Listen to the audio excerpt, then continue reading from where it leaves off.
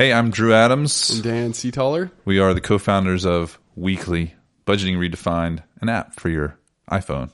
This week on the podcast, we're going to talk about what happens when you ding up a $2 million car. Then we have the Frugal Fellow coming to join us for some discussion and tips on frugality. And then we'll wrap it up with some stats from, our weekly users of the Weekly app. So stay tuned.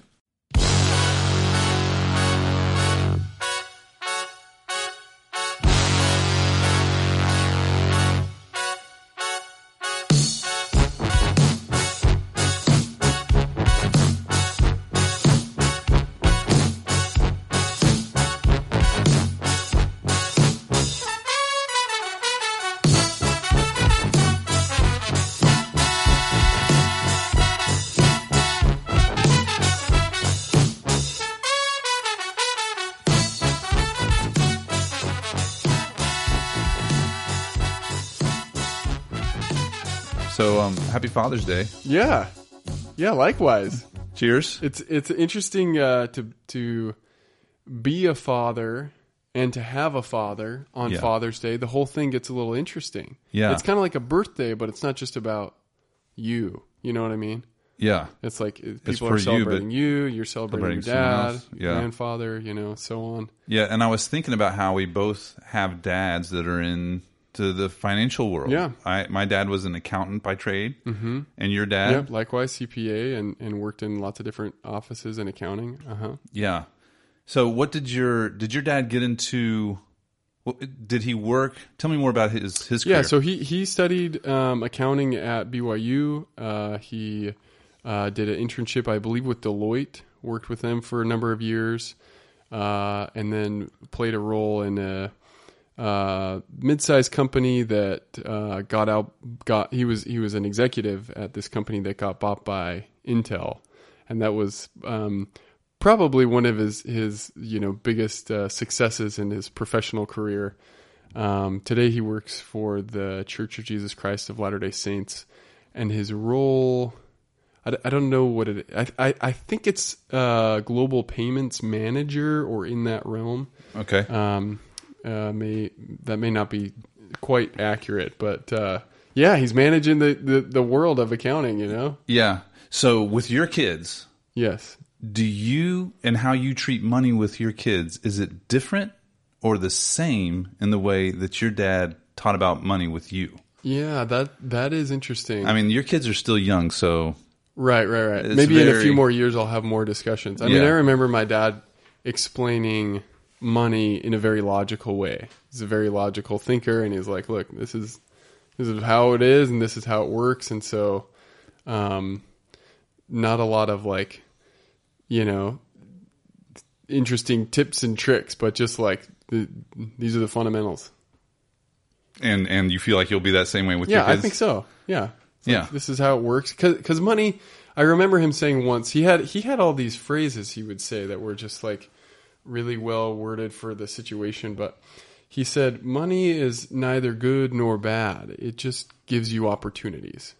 Right? So sometimes people get caught up in being too obsessed about money or not needing money, and kind of both of those situations are not good. Yeah. Because we do need money to live in this world. That's our currency. That's how we exchange value. Yeah. But being too obsessed about it can create this unbalance. And so I think he had a good kind of even keel approach, which I've tried to adopt. Yeah. Yeah. How about you?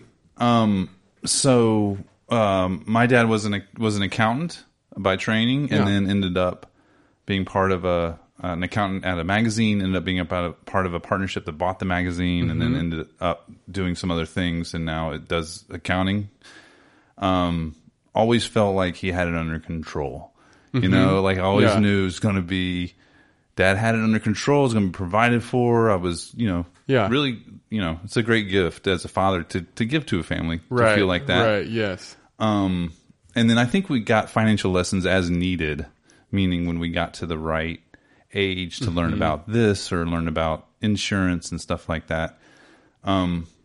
never really knew how much money was around, though. Do you feel like you knew how much money your mom and dad had? No, not a clue. Although I do remember having a conversation once when I was getting to the age of awareness. I was probably like 16 years old, thinking about, salaries, like what do people make in the world? Yeah. And I remember having this conversation with my dad about how much money he made. And like, he wasn't about to just offer that up, but I made a guess, and he was like surprised at how close I was. Right. Okay. So you could see it on his face. He was like, he was like, that's actually pretty accurate. Yeah. So yeah, but in general, yeah, I mean, like, I feel like that can really ebb and flow with your expenses. And like, I never had a sense of like, this is how much money we have. Yeah. Sure. And I wonder how much I should be open with my kids. Yeah. Right. Because sometimes they'll ask, right? Like, how much money do we have, Daddy? Like, and I'm like, and then I'm at that moment, where I'm like, well, how much do I tell them? Like, and I have tried to side towards being more open and maybe towards that same philosophy you were saying, money is just a thing. Yeah. And if you don't let it have power over you, if you just say what it is. Yeah. But then sometimes I pull back, so I haven't mastered it really about how open to be about it with young children. Right. Yeah. Well, still trying to figure it out. Right. Working with kids and money is a funny thing. The other day, my daughter asked me that question. She said, "How much money do you have?" Yeah. And I thought about that simple question and how difficult it is to answer. Right. Because it's like, how much money is in my bank? What's my net worth? Right. Like what, you know, we have debt. We have like, what's my salary? There's like all these different numbers as adults that you're tracking to like evaluate your financial health. Right. But as a kid, it's just like, what do you got? You know, like, how much do you have? And it's as simple as that. Then the answer always ends up being like, enough. Yeah, we have enough. What do you need? Like, yeah, exactly. Well, that's the thing. My dad also used to say, he would teach these, I'm kind of remembering now, he'd teach these financial classes, and once in a while I would just be with him while he was teaching them as a young kid. Oh, okay. And I remember him saying, or asking in one of his classes to the audience, what's your most valuable asset? And people would have, different answers on my house or car, or paid this off or whatever. Did anybody say health? Your health, right? So along those same lines, he said, your most valuable asset is your income. Oh, okay. I mean, that's, critical for most people. You know? I mean, sure. It's like, that's the money that's coming in. And so it's not necessarily sitting in your bank like my daughter's asking, how much money do you have? Well, the amount of money we have, it's not quite as important as the fact that there's money that's coming in, right? Right. And the ability to make it, and your education, exactly, and all that. Mm-hmm. Heck, the relationship with your wife is an asset, isn't it? It is. I don't know. Absolutely. Is that true? If that goes south, that can be a problem. Cause a lot of other issues in life. So for sure. So how would you like a $2 million car as an asset? Oh, that would be nice. So I don't know if you saw the story, but Tracy Morgan, who is a comedian. Do you know Tracy Morgan? Sort of. I know his face. Okay. Yeah. Okay. So he was on SNL a long time ago. Yep. Used to do a character called Brian Fellows. We just had the Frugal Fellow. Yeah. Or coming up, we're going to have a conversation with the Frugal Fellow. But he had Brian Fellows. Do you remember that bit? No, I don't. Okay. Do you remember 30 Rock? Nope. Wow. Okay. Anyway, it was on 30 Rock, but then he actually got in a bad accident. This isn't about that. He got in a bad car accident. One of his friends died in it. He was rear-ended or something by some sleepy driver situation. Anyway, he was seriously injured, got out of it, got his career back on track, and now the last OG, I think, is his latest show. But he recently bought a $2 million car, and then a half a mile out from the dealership got into a traffic accident. And it was not his fault, apparently, but someone just kind of sideswiped him. It was not a big deal. It was like a fender bender. Yeah. But I was thinking, like, first of all, did they cover that? Like, did they, like, if you just spent $2 million on a car, hopefully, you got this little bump for free. Taken care of, bumped out of the car or whatever. Like, come on, just come. Don't even worry about it. We'll just take care of this little thing. Yeah. But then it's not even, it's her fault. So her insurance has to take care of it, I'm assuming. Yeah. I'm assuming. This is all just conjecture, Right. And damages were like 22,000, right? And that's the thing. Like some ridiculous number. Like so, the amount of a regular car. Right. To fix a fender bender, the front bumper was reported to cost $22,000 and then an additional $10,000 to replace the damaged fender on the driver's side quarter panel. Oh, my goodness. Now, why does it cost? Like, that has got to be just some metal and some paint. Yeah. Like, how is it possible, even if you had it custom made, what is it made out of, man? Is it like platinum? Like, it's incredible that it costs, and it has to be just relative to the price of the car itself. They must just figure out a percentage, and they charge that. Right. Yeah. The pricing and the cost may be like skewed there because of the overall value of the car. And you know how they say you drive a car off a lot and it automatically depreciates in value, something like what, 10%? Yeah, or something like that. 15%. Yeah, that sounds about right. So, I was thinking, $2 million, you drive it off the lot, you're already down $300,000. And then you get this fender bender. It's like, oh, that's tough. That is. But then I was reading about, it really depends if this is a classic car that becomes a collector's item that they don't make a lot of, it might actually be an asset that goes up in value. Because do you remember Mr. Bean? Mr. Bean. Oh, I know Mr. Bean. So Rowan Atkinson, this has happened a long time ago, but I was looking at it because of this. Who would have known that Mr. Bean likes fast cars?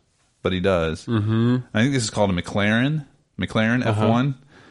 So he bought it for 540,000 pounds, 504.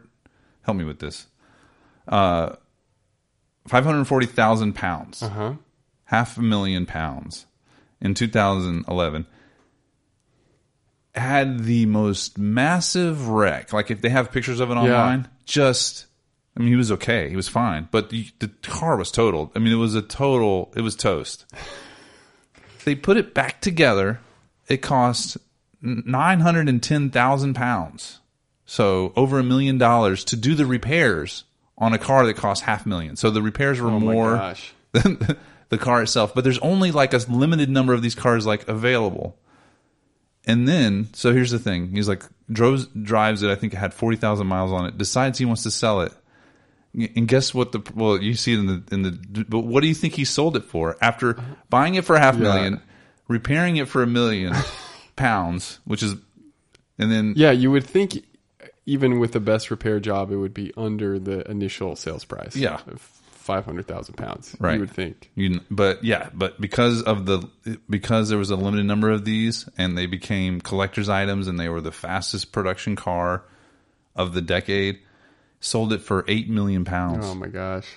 So there you go. Sometimes expensive cars are actually, investments, like investment, right? Investment in a piece of art. Yeah, that's crazy. Most cars people buy are going down in value every single year. Yeah. Just got to buy the right one. Well, that's what we ought to do. You just make $500,000, spend it on a really fancy car, and then hold on to it long enough to get your money back. Alternative assets. So it's kind of graduation time is kind of come and gone. People are graduating from college. Some people have college debt. And then so this news story caught my eye about the guy who had $30,000 in student loan debt. Did you hear about this one? No, I haven't. Which doesn't seem like a huge number, right? Does not seem like a huge number, right? It's probably around average, I would guess. Right, 20 to 30,000, maybe. So let's look up his name, Chad Albright, and this is taken from the York Daily Record. But he had $30,000 in debt. Had actually worked at a pizza parlor to save money while works for college, but ended up racking up that much debt to get out of college. But then couldn't find a job. His degree was in public relations. Couldn't find a job, so he goes back to work at the same pizza parlor and basically was saying that college ruined his life. Like the narrative is starting to get changed, right? College made my life possible, and now like college has ruined my life. And then so he decided felt like he was in debtor's prison. He couldn't afford, and now he was in the same life he had before, but now he had to pay this $30,000 debt. So just left the country. And and he started teaching English. I'm not sure where, but in Asia, maybe Hong Kong or Thailand. I'm sorry, I forget the details of the story. And then went to another foreign country. Now it's like he can't come home. And so I started thinking about, like, can you really go to jail for not paying your student loans? What do you think? Yeah, I actually know the answer, but what would you think? I would not think so. I guess the narrative that I've kind of understood in the U.S. is like, if you can't pay your loans off, then you have to declare bankruptcy. That won't get rid of them. Which basically, I don't think that gets rid of them. Affects your credit poorly for 7 years. That's just like what I've heard, but I don't know. You can't blow off student loans that easy, huh? Well, you know what? Now I feel the need to pick it up, look it up, but I'm not sure that bankruptcy allows you to get rid of student loan debt. I think there was a law that was passed regarding that. So table that for a second. Yeah, that's interesting. But you can go into jail for not paying your taxes. Yes. And since the government is subsidizing some of these student loans, or at least sort of the quasi Sally Mae situation, I was thinking if you didn't pay them back, you might also be in threat of jail time, but it's actually not true. You can only go to jail if you don't pay your taxes or don't pay your child support. Well, there you go. So you can breathe easy. But it does kind of, like, with him being in a foreign country trying to live, you know, you can't come home. I mean, that's a big price to pay. Yeah, absolutely. Especially so young. I mean, get your whole life ahead, having to leave family and your home country. Yeah. You would hope that you could scrape together somehow, you know, $30,000 working 2 jobs, but yeah, you know. I mean, with a college degree of any sort, you'd think you'd be able to get, you know, at least definitely a step up from a pizza parlor. Yeah. That's the other thing. I don't know. I may want to do a little more looking around. PR work, yeah. Like, I feel like maybe he just should set the bar and just say, I'm not going back to the pizza parlor. Right. That might work out well. Or that be the second job. I don't know. Yeah, he says he couldn't find one. The other thing that was hard was he graduated right during that 2008 downturn. So economically, yeah. Right. But that was 11 years ago. I mean, like, things are different now. The employment rate is really, the unemployment rate is really low. Right. So anyway, those are some things I wanted to talk about. Yeah, so we're going to take a break here. We're going to have our guest in here, and then we'll be back in a second. All right, we're here with Bob Hegley of the Frugal Fellow. Thanks for dropping in. Welcome, Bob. Yep, thank you. Appreciate it. So let's start off by talking about the Frugal Fellow. How did you start the blog, and what is its major sort of thrust? So I started it. It was back in March of 2018. So that'd be a little over a year ago. And I actually initially had started a different blog. It was about it was actually sustainability and like clean energy and things like that I was focusing on. But I decided to sort of shift gears a little bit. I decided that I wanted something that was a little bit more kind of like appealing to the masses. At least that was the idea at the time. So I kind of just stuck with that and kind of been working on that for, like I said, since back in March of 2018. And I just thought that everybody kind of needs money. Everybody needs to deal with money. Obviously, we all deal with it kind of like every day. Yep. And I had some kind of struggles with money, kind of earlier on when I was like a teenager and things like that. So I just thought I could kind of help people with some of the struggles I had and kind of improving their own finances. Did you adopt some frugality practices during that time, and what were they? Well, actually, you know what? I kind of didn't in terms of I would say I didn't. It was more like optimizing my finances overall. The idea behind the blog name is kind of like I've always been sort of like naturally frugal. One of the examples that I like to give is like people say that, oh, I walked into Target planning to get one thing and I ended up like walking out with this whole like cart full of stuff, right? Yeah. And I'm like, yeah, that's not me. Like I would never do that. I'm just not like tempted to spend money in that way, I guess. Yeah. I'm just like, yeah, I'm going to get in there and get out. So, that's kind of just always been like a thing for me. And that was kind of like the idea behind the name. Yeah. But I've definitely done some other things in terms of like optimizing my finances. Like I said, I've, optimized my investments and things like that. So, yeah. Do you have can you give an example of what, like optimizing investments? Like, does that mean like mutual fund picks or index funds, or like making sure you have the right allocation across different funds? Yeah, well, when I kind of started this, there's a couple of different things that I do, like a couple different portfolios that I have actually. But before I started this, like I didn't really have much. I was just kind of like I would do what my employers had me do. They put you into certain plans, and I just kind of did that. But then I started learning a bit more. Basically, once I started getting into the sort of financial independence thing, I started to learn more about all of that and sort of the kind of investment philosophies. So nowadays I'm kind of like doing more like index funds. I have kind of like, there's one of the ones I have is the Fidelity Total Market, the one with the zero fees, which is like really nice. So I have that. Yeah. I also have like another portfolio, which is like Paul Merriman's kind of philosophy. What's that? Oh, you don't know about it? No, tell me. Yeah. Well, he has this site. It's literally paulmerriman.com. And he has like some different portfolios that he maintains. He has like one for Vanguard, one for Fidelity, one for Schwab, I think. And he's like, there's like these 11 fund portfolios that he has, and it's kind of like large cap, mid cap, small cap, and there's like some international and things like that. Okay. And then he also breaks it down in terms of like, so there's the different lenders, but then he also has like like whether your risk tolerance is like aggressive, moderate, or more or less aggressive. I forget the term, but and he'll give you mutual fund picks based off of what your risk tolerances are. Yeah. So it's like different. It's like, here's this fund, like it'll be like iShares or like some different ones, and it's like depending on what your risk tolerance is, it'll like give you different percentages for how much you should be invested in that fund. Right. Yeah.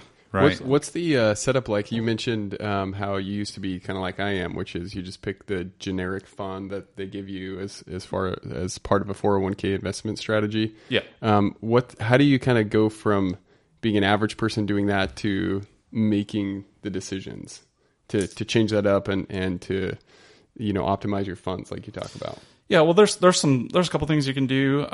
There is like a lot of really good information out there that I've kind of I was going to say stumbled across, not really stumbled across, was kind of like guided to by different people. But there's some really kind of simple ways you can do it that I like to reference a lot that will kind of give you like good market exposure, but also not a ton of risk. I like to do like a three fund portfolio a lot of times, which is like it'll give you like a total stock market, total bond market, and total international market. Yeah. So those are like really good funds in the sense that it's like giving you a lot of exposure, but also like kind of like minimizing your risk and your fees at the same time. So yeah. Cool. Yeah. So back to the blog for a second. Yeah. What's been one of the most popular topics you've had on your blog? Yeah, there's been a couple, but I've had some kind of like features on some sites. So I don't really count those as like being my more popular ones because it's like they weren't necessarily like I wasn't necessarily driving my own traffic, or it wasn't like the topic itself necessarily. It was more like the feature. A feature of. I got featured on like some bigger sites like Rockstar Finance and things like that. So you just happen to get more traffic because you got more... Because they're bigger sites and they're featuring me. Uh-huh. But in terms of like things that I did myself, it was like one of the really popular ones. Actually, I wrote a post and it was like a couple months ago. And I don't know if I didn't mention this to you guys, I don't think, but I actually quit my job, my traditional 9 to 5. Mm-hmm. Yeah. Which I want to know about that. I might have. Everybody wants to read that post. But as far as 2019 goes, first half of 2019 anyway, that has been like my post with the second most views, even though I didn't get like featured anywhere. So definitely a lot of views, and also it's had like my most comments out of any post I've done. So. And, definitely popular. All right, can you give just a thrust of what the post was? It was, I've quit my job, and here's my plan. Was that what the post was about? Well, I kind of went all into it in terms of like the details. Like I wasn't satisfied with my job, and I think And, you know, I kind of gave some stats because I think a lot of people nowadays are not necessarily satisfied with the traditional 9 to 5. You know, I think, you know, in the 20th century, that was kind of like the thing that middle class people did. And I think that's starting to shift a little bit. I mean, certainly still millions of people are working, you know, the traditional 9 to 5s. But and I think what were you doing at the time? The same general field of expertise? No, I was in IT basically since I graduated. Some different IT jobs. That's what I majored in, and so that's what I was doing. But there were various different reasons I did it. One of the ones was I finished paying off my student loans. Actually, congratulations! Yeah, thanks. I mean, I went to private school, so they were even big student loans. Yeah, so like once is that what you mean? Yeah. Go ahead. Yeah. Oh yeah. No, it was a lot. It was like a big financial burden. So like once I paid that off, like my mindset started to shift a little bit. I was and how did you do it? What was your strategy?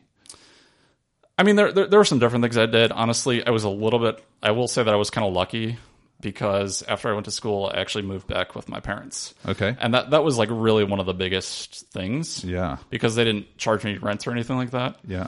So, like, because housing is your number one cost. Like, that's the biggest cost for most people. So if you're able to, not have housing costs or even lessen it, really, even get it down, that's going to be like such a huge win for anybody, really. So that was kind of like the number one thing. And I also had a car. I paid off my car, so I didn't have a car payment. That's like number 2 for most people. Mm-hmm. So basically getting those big expenses down was like the number one thing that I did. Did you do then bigger payments on the student loans as a result? Put all that money onto the student loans? Yes, I did. But I also like refinanced, so I was able to get my interest rate down as well, which really helped. So there were different things I did. Okay. Yeah. And how long did it take you? I finished paying them off. It was, I believe, August of 2017. So that would have been a little over 7 years. Okay. Yeah. All right. A little over 7 years. And was there what did you do to celebrate? Was it just like you wrote that final check and felt great? Yeah. Not a whole lot. You know what's funny though? Like, so I mentioned I refinanced, and so it was like through SoFi, whatever. But that was like the first time that I had any sort of account with them. So I actually got an email from them saying like, "Oh, it's your like 1 year anniversary with SoFi," and then I like finished paying them off like a week later. So they, I had no liability with them anymore at that point. So it's just kind of funny. It's like, oh, well, yeah, that's great that I'm with you guys, but actually not this relationship is done. Yeah, no. So, but yeah. Yeah, good for you. That's awesome. That's great. So, and it was, people love the post. So, if anybody who's listening wants to hear it, thefrugalfellow.com, right? Mm-hmm. All right, cool. So, you had mentioned just a little bit about in high school you weren't so great with money. Do you mind telling more about your money journey? Yeah, well, this is something I've been starting to write about a lot because I think it's a really big issue. Like when I was growing up, there wasn't really any financial education. I never had like a personal finance course or anything like that, and that's very common nowadays. It's starting to change a little bit, but there's definitely not very good, financial education for younger people. So basically, like when I was going into college and stuff like that, like I didn't apply to as many schools as I could have, but it was kind of a funny thing because like I had it in my head that I was going to go to. I have 3 sisters, right? They all went to the University of Illinois, and so I was going to just do the same thing they did, and I just like had that in my head. It was like it wasn't even. I never considered any sort of like alternative, reality. Yeah. And then I applied and I didn't get accepted there. So whatever, it happens, but I didn't have like a great backup in terms of like state schools, right? Right. So I ended up just going to a private school, which was great and everything. I really liked it. But, like I said, if I had gone to a state school, it would have been more affordable. Plus, there's other things like that I didn't consider, like community college and things like that. So I just didn't really have a good sense of what all my options were at the time. And also, like, because I didn't really know what I was doing, I was like, oh, I'll just take on all these student loans and, it'll be fine. And, basically in retrospect, like maybe I could have taken out, or tried to get more scholarships, or like there's different scholarships I found out later that some of my friends got that really helped them a lot that I didn't even know existed. So I feel like I could have done better research. But again, like part of it was like, I felt like there just wasn't a whole lot of like financial education in terms of like, actually, you guys should probably not be taking on, $100,000 worth of student loans. Like I didn't really have a concept of that. Was that the number? It was almost 100,000. Yeah. Almost, yeah. So, I mean, I was... Yeah, I don't know what the average is, but I'm sure it's pretty high. Yeah, I mean, it's going up. Of course, it always goes up. But at the time, I mean, I think that was pretty high. Definitely higher than average. Yeah. So, and 7 years to pay it off. So anyway, congratulations. But yeah, so go ahead about your journey with money. Oh, I mean, so really, well, I already said that, kind of, I would say I started to care about it. Honestly, it really wasn't until I got out of college, because when I was in college, I was just kind of like doing my own thing, and I mean, I did actually have a part-time job while I was in college, but that wasn't like because I wanted to like improve my finances necessarily. It was more like I just want to have spending money and things like that. So it wasn't really like set until after college, until I started having to actually like make the payments, that I was like, oh crap, like this isn't great. So but I mean, I just did that for several years, and it was fine. But I knew that I like wanted to pay off my student loans, and I knew that I wanted to be responsible with money and all those sorts of things. But I didn't really know like what my kind of goal was. And then I started to learn about the financial independence stuff and all that sort of thing. So once I learned that, I was like, okay, yeah, that's actually what I'm really working toward here. So when you paid off your student loans, did you achieve the financial independence that you wanted? No, I mean, that was just, I was debt free at that point. Okay. I was debt free at that point. But, like when I'm talking about financial independence, I'm talking about, like where your, investments cover your living expenses. So I certainly wasn't at that point. In fact, I'm still not at that point. But basically when I paid off my student loans, I still wasn't even like familiar with the idea of financial independence at that point. Mm-hmm. So I was like, oh great, I paid off my student loans, but it wasn't until like another year and a half later or so that I finally started to learn about all that sort of thing. So right. And so you still need to make money, but you decided to not make money at a 9-to-5 job, but instead by freelancing, doing writing. Is that right? That is, or is there more than? Well, yeah. I mean, there is and that. Technical things. Well, no. I mean, it's mostly freelancing. The idea in my head was I kind of wanted to just make money off my blog, because a lot of people do that. But then I found out, it's harder than it's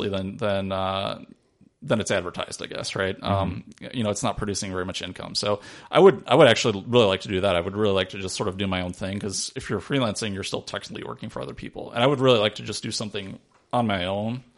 But basically, I need to make money. So that is like, for right now, that's what I'm pursuing is freelancing various freelance projects. Right. But the Frugal Fellow is going to be the next financial blog. Well, it's picking up. I'm working on my SEO and things like that. So traffic is sort of on an upward trend. It's slow, but it's picking up. It takes time, but yeah, keep at it. All right, cool. So one of the other questions I want to ask you, that I have on my list here is, given the name of the blog, The Frugal Fellow, you're naturally frugal.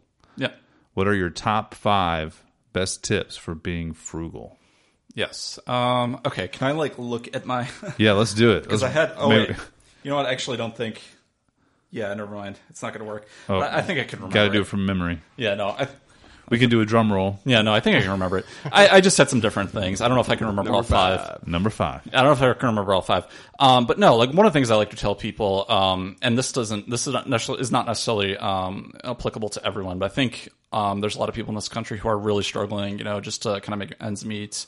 Maybe they have like a lot of credit card debt and things like that. So what I like to tell people in that situation is, you need to sort of get your spending in order. So that's where the budget comes in. I like to tell people, you need to have a budget if you're struggling to get by. And if you have an app that manages your budget, yeah, right. Wow, right, a real home run. Right. I think I might have heard about. Hint. Yeah. No, but go ahead. Sorry. But yeah, no, like seriously though. But seriously, I mean, I think and again, that's not necessarily for everyone. I think if you are kind of in a situation where you have a little bit more disposable income, you don't necessarily need to be budgeting every last cent. I don't think that's as important, but that's one thing.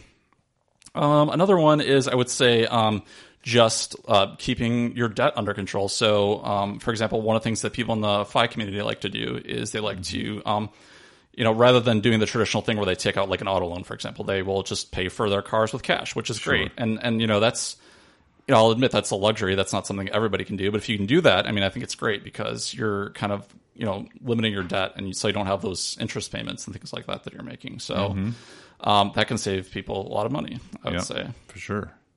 Yeah, I'm seeing like a triangle here with the base being managing your spending, because if you're managing your spending, you can get cash on hand, and that's how you can pay for the car in cash, right? And that can roll forward into these other aspects of being financially free. Exactly. Yep. Exactly. There you go. So there's a few other things. I really like to buy things secondhand. So that's another thing. Yeah. Ooh, that is frugal. Do you do thrift shops or? See this shirt right here? Yes, I do. It's that's where that came from. Thrift shops. So, yeah. Do you ever use Facebook to sell or buy things? The Facebook Marketplace? Dan, I know you don't. Dan doesn't like Facebook. Yeah, I actually just like. Well, he doesn't use Facebook. You may love it. I got nothing against Facebook. I don't have a Facebook account. Haven't for you gotta get on there, man. 8 years or so. You haven't had one for 8 years? Yeah. I mean, I can't remember the last time. Maybe longer. But that's actually a good point. I don't use it for that necessarily, but actually, it's really good for just like networking. Actually, so that's networking. That's one of the things I use it for a lot, which is not what you asked, but like it has some very useful features. Facebook does. Yeah, so. I was surprised at how effective the marketplace was for selling things that I wanted to get rid of. Before it was Craigslist. Do you remember Craigslist? Yeah, no, I've actually used that. Does the Facebook pages, do they do well locally? Yeah. They do. Yeah, you put it on the Facebook Marketplace. That makes sense, but yeah. And with Craigslist, you'd have to go in there, and then you'd have to take the picture with your phone. Then you come into Craigslist, you have to offload it on the phone into the website, and it was way too hard. And then it was a lot of like scammers who would try to get hold of your money or whatever. I just love how Craigslist still hasn't updated their UI. It's from the 90s. Well, it's mostly text. Yeah, and that's it. Yeah, and on a related note, the marketplace, they have like a whole. It's more visual, so you've got like a picture, pictures of all the stuff like just laid out in front of you. Yeah. So I mean, that's kind of this decade really, like people like visual platforms, so it's really good for that. Yeah. Yeah.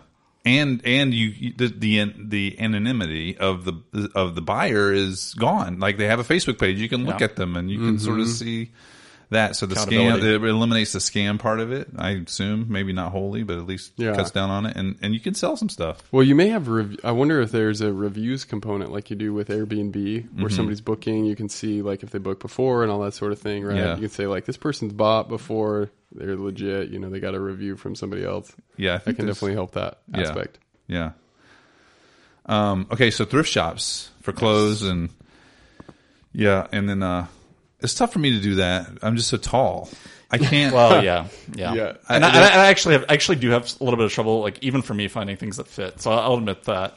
But it's not just clothes though, too. Like just anything secondhand that you can get, I think is a win.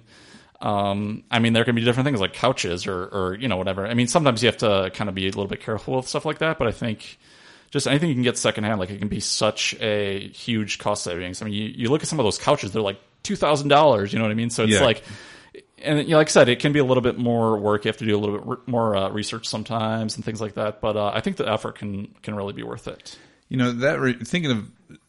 Speaking of things that are overpriced that don't seem like they should be that expensive, but are they like $2,000 for a couch? Like it's wood and like some pillows and some nice cloth on top, right? Yeah. Frames.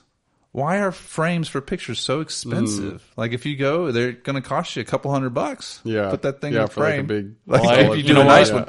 I mean, now I've gone to Amazon. You can get them for $30 or something like that. But still, I've heard that's a good thrift store flip. So maybe that's why.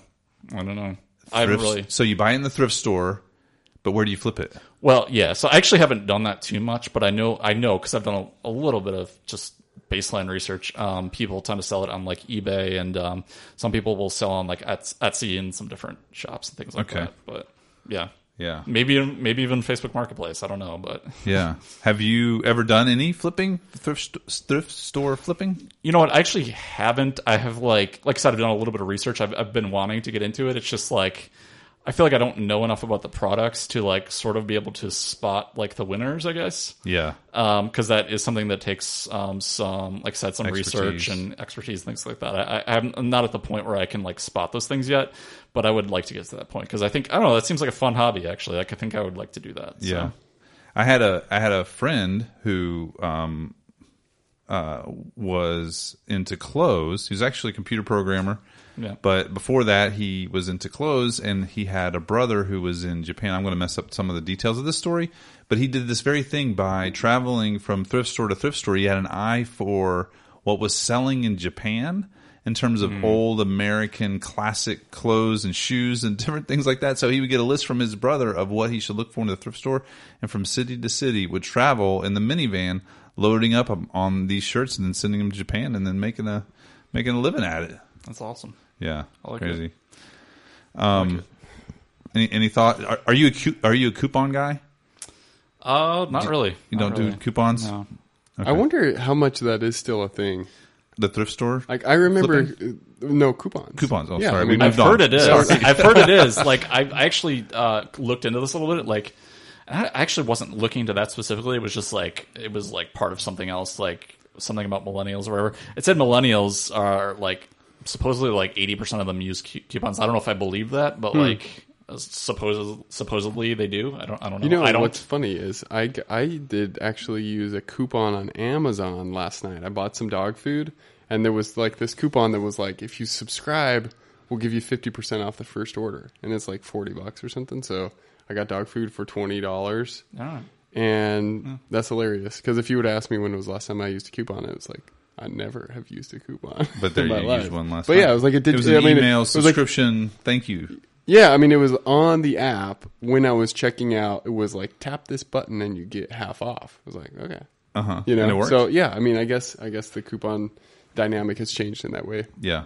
The And there's just digital honey. Have you ever marketplace. used honey? You know what that is? I have heard of that. Okay. Yeah.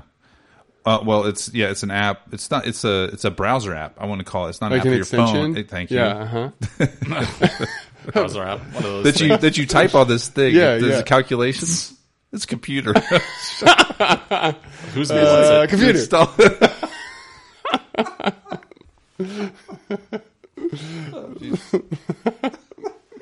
Yeah, so you install this browser extension, and when you go to checkout, Honey will go and check for all the promo codes for this particular item and apply them automatically. Wait, is that tied to a particular vendor, like Amazon.com, or just like I've any heard site? I don't know if I've heard of this one, but I've heard of like definitely something like that. Yeah. So. And then so you just and so basically you say you can. It used to be you used to click a button and let Honey go check for the coupon codes. Yeah.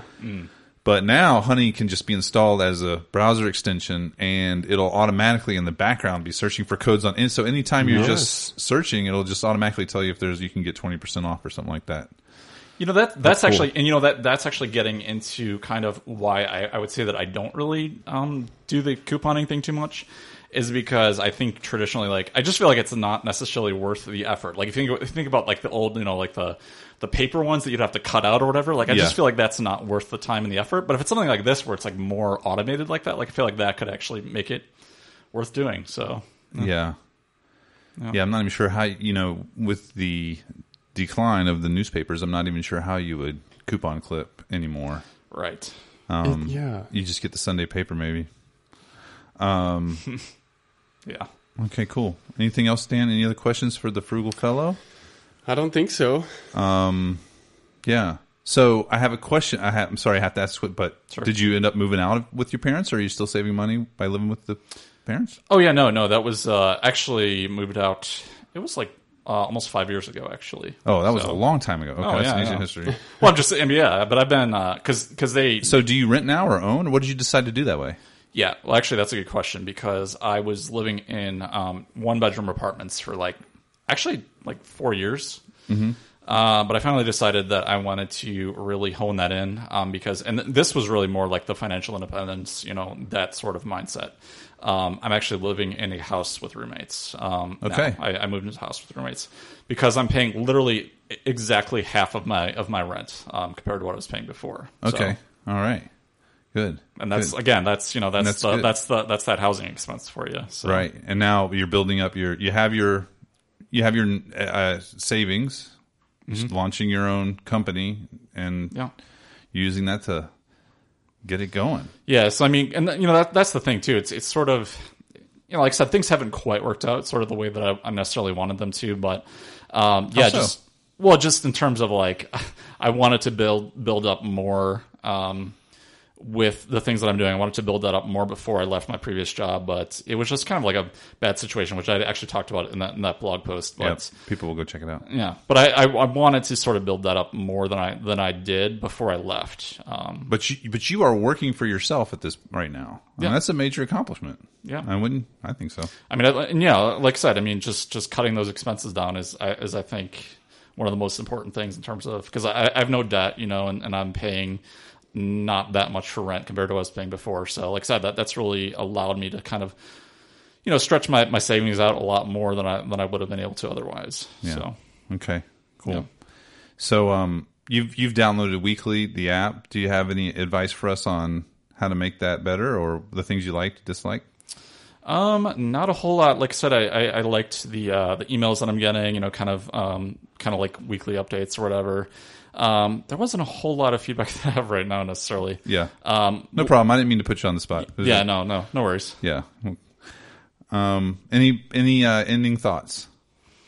Any ending thoughts? I don't know. Nothing really comes to mind. But well, there was one other thing that I was going to mention, which I kind of did mention it before, but kind of something that I was kind of getting at, which is like I said, getting your expenses down. I think that's really important. And it's sort of like the big three, which is what I like to talk about. That was actually my last big thing. But getting your housing, transportation, and food costs down, I think are the kind of the most important things. Those are like the really, those are like Let's talk about that. That can be a surprising number. Those are like the really key things that I think that a lot of people don't necessarily focus on those. How do you keep your food costs down? Well, actually, it's hard for me. I will say that it's hard for me because I eat alone. So there's different ways you can do it, like rice and beans or whatever. Like there's simple meals that you can make. There's a lot of sites out there that'll give you kind of like ideas. But yeah, generally like simple ingredients. I'm actually not eating a lot of meat recently, which really helps. Yeah. But yeah, I mean, just kind of getting those expenses down, I think really Where helps. do you shop for your food? Different places. But I'll actually go to like Walmart a lot, which I feel like almost like guilty for shopping at Walmart. It's like this huge store. I feel like should be shopping more locally. But sometimes I'll go to like Trader Joe's and like Aldi and things like that too. So. Yeah. How about you? Where's your go-to grocery? So we go to a mixture of Costco, Food Lion by our house, and Food Lion too. What's the other one? I don't know. I don't usually do the grocery shopping, but Whole Foods. Is it Whole Foods out here? Yeah. Trader Joe's. I don't know. Yeah, Whole Foods there's exists. a couple of them. Yeah. Yeah, What I is couldn't remember if happening? that's out here. I'm from Utah. I haven't been out here long enough. I don't know that I've been it's in a Whole Foods. Yeah, out here. Yeah, they're the organic store. Yeah. Yeah, cool. But Costco, that's like we could have our own podcast about how much money you can spend at Costco. Yeah, you could have it Go in there. alone because I don't go to Costco. Nice. Do you go to Costco? No. No, Costco's for like large families, Yeah. like you buy one thing at Costco and it's like enough for like 6 months for a single person. Yeah, but then you end up like with 10 cakes. Like, what are you going to do? Yeah, it's like, And you have to have a membership and all that stuff. yeah, So it's like, It can be expensive. The draw is that you buy things in bulk, right? So that it's cheaper, and there is like some advantage to that. But you also got to buy a lot of it, right? buy a lot of. Yeah, I feel like for me, like if I get a bulk group of things, it's like, okay, great, I can have this set of pins for like 10 0.1 cent a pin, but I don't, and I end up like with a bunch of random bulk items and things. That was my impression. I was like, I don't really need 3 microwaves right now. You can always just go there for the free samples, right? Oh yeah, the samples are great, but it's not like an overstock store where they just like are selling random packages of stuff like several microwaves in a single sale, like auction style. But we do buy a lot of food there. Yeah, I know people do. Yeah. I'm one of them. Stock price is up. So cool. This has been fun. Yeah. Yeah. So wait, I cut off the food cost thing. You're saying transportation, housing, and food costs. Was there something else you wanted to add to that list? No, those are really the main ones. Yeah. So when you're budgeting, start with those big items is your advice. Yes, that's what I like to tell people because there's different statistics on it, but I've read, it can be up as much as like 75% of your expenses because, when you think about it, that kind of makes sense because they tell you that you shouldn't spend more than, 33% of your budget on housing. So the other two are 42% if you think about it. So that kind of makes sense, So, I would definitely start with those and kind of work your way down. That's the way I like to do it. So. Cool. That's good. I like it. All right. Well, it's been good to talk to you. I hope we can stay in touch and maybe do this again. Yep, sounds good. Appreciate it. All right. We'll be right back. So we're back. Do it live. I'm Drew Adams. Dan C. Toller. For those that are just getting to know us, we are the creators of Weekly, the budgeting app to redefine budgeting. The budgeting app that redefines budgeting. Weekly. So a little bit of background. Weekly tries to redefine budgeting by simplifying it. You start off with two types of transactions, recurring and day-to-day. Inside of recurring, you have your recurring income. Subtract your recurring expenses. You end up with a number of discretionary spending divided into a weekly basis, and it ends up being your allowance. Then the app has your allowance in there, allows you to download your transactions from your bank, decreases your what we call safe to spend number, so you can make sure that you're always on budget. Does away with over categorization or things that get in the way, but really focuses you on spending less than you earn. Right? Would you like to add anything to that? Wow, that sounded. All right, you try. Your turn. We got to work on this. Okay, I'll take it from the top. I don't know that I can do any better, but Weekly is rewriting some of the rules of budgeting to simplify the overall experience. So with Weekly, all your recurring expenses get separated out, and so the only number you have to worry about is the number you can spend each week when you're out and about buying groceries and gas. And that's really the thrust of it. So you put in all your recurring expenses up front. Those are taken out of or out of your income, and you can spend everything that's left because everything's accounted for. So that's the target we're going for. We're working on the narrative. We're working on getting it simple enough to explain in a nutshell and get people up and running with it. And we're in the beta phase. So if you're an iOS, an Apple user, you can download our app from our website. There's a link there. You actually have to go to another app first. You download an app called Test Flight, and then from there you download Weekly, and then you can be in. You can be in on the thing. Join in.